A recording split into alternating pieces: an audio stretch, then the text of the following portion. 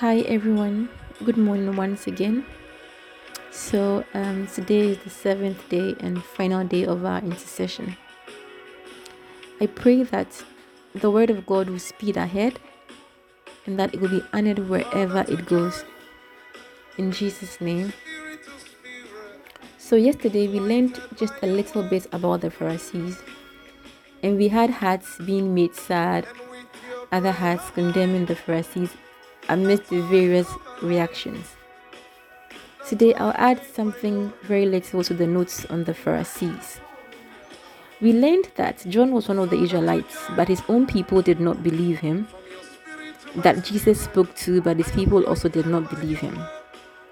Jesus gave commandments, but people did not listen.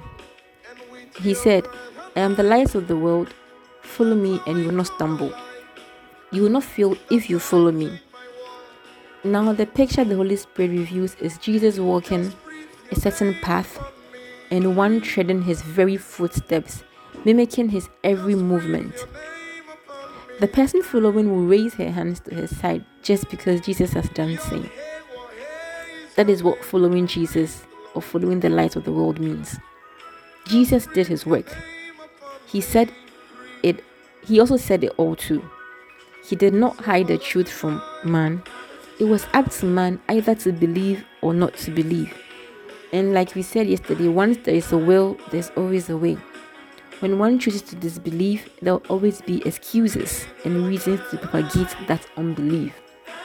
So, we see our brother at home always talk disrespectfully to our parents, and we do not pray for the salvation of his soul because it's our day or night of rest. It's our Sabbath too. We walk past that blind, lame, paralyzed, needy person who sits in his sins waiting for an intercessor to just perish in his or her sins. That aunt or uncle of 38 good years, lies at Bethesda, waiting so we can intercede for her or him to be saved and also receive the baptism of the Holy Spirit. But we constantly untie our animals, the flesh, to daily feasts and to drink water on the day of our rest, the Sabbath. And soon we hear that he died in his drunken state, or she died in an accident when returning from a trip with her lover. Even though it is within our power, we just walk past a needy parent and not help because it is our Sabbath day. We are only merciful and compassionate when the pastor says in church, let us pray for this brother who is sick. When we return from church, Sabbath begins and our rest forbids us from looking around. Even among our friends in church, the workplace, the classroom, the hostel, not all are saved, but we walk past them to feed our oxen. Okay, so let us not look far. Just a peep at our families.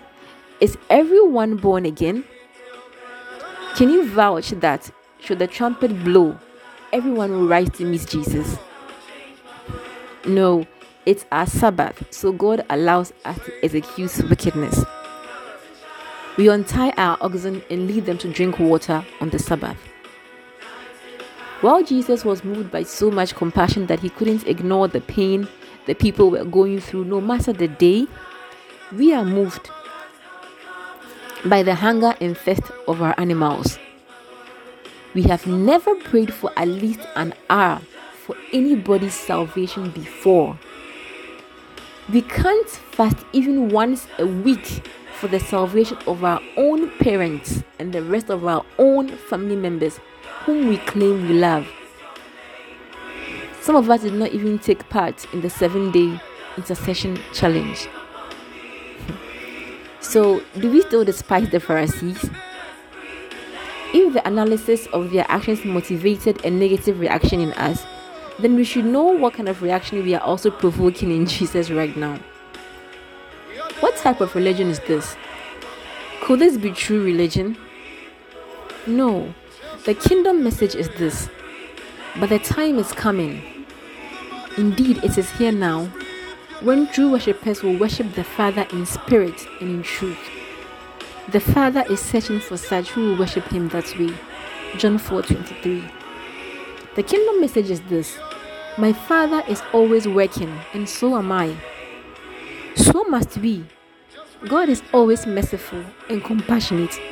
Sorry, despite the day or hour. God is helpful regardless of whatever day. God's love endures continually, without pause, break, or holiday. The kingdom of God is Holy Spirit ruled. That is submission of self-will to his authority. In initial times, submission will be difficult, but don't get discouraged. Just go back to apologize and tell yourself you start again. It's not easy to submit your flesh to this new government, especially after all these years that you have ruled yourself or the flesh has been ruling you. One of the practical ways is to begin by fasting. Did I just say that? You see, by now you should agree with the scriptures that the flesh and the spirit are constantly at war because they don't agree. To assume a position that would please God, you would need to force the flesh to come under submission. You do this by starving it. It becomes weak, and then as you do that, you rather feed the spirit by reading many scriptures, meditating on them, and asking God to help you to do his will. And then again, do not take your tongue for granted. Speak these mysteries when the flesh is especially weak. Let the spirit grow, because deep calls unto the deep. It's only when the Holy Spirit rules that we are able to worship God in truth. The Spirit alone can lead you into the true way to please God. By the Spirit's leading, you will always be merciful and not be a Pharisee. If you want to be able to hear him and submit to him, speak his language often and for long. It's only the Holy Spirit who can make you like Jesus Christ. At this point, I humbly request that let me please lead you to rededicate your lives to the government of the Holy Spirit. Kindly pray this prayer with me. Father, in the name of Jesus, I come to you. I confess that I have not been merciful and compassionate as you commanded. But now I understand. Please forgive me of all my sins. Please wash me with your precious blood. Please come and live in my heart and make it your home once again. I make you alone my Lord and my Savior. I totally submit to your authority now. I receive the grace to live for you and like you. Please write my name in the Lamb's Book of Life again as we begin a new life in the Spirit. Thank you for forgiving me. Thank you for being my Lord. Thank you for writing my name in the Lamb's Book of Life. And thank you for the gift of the Holy Spirit. Amen. Okay, so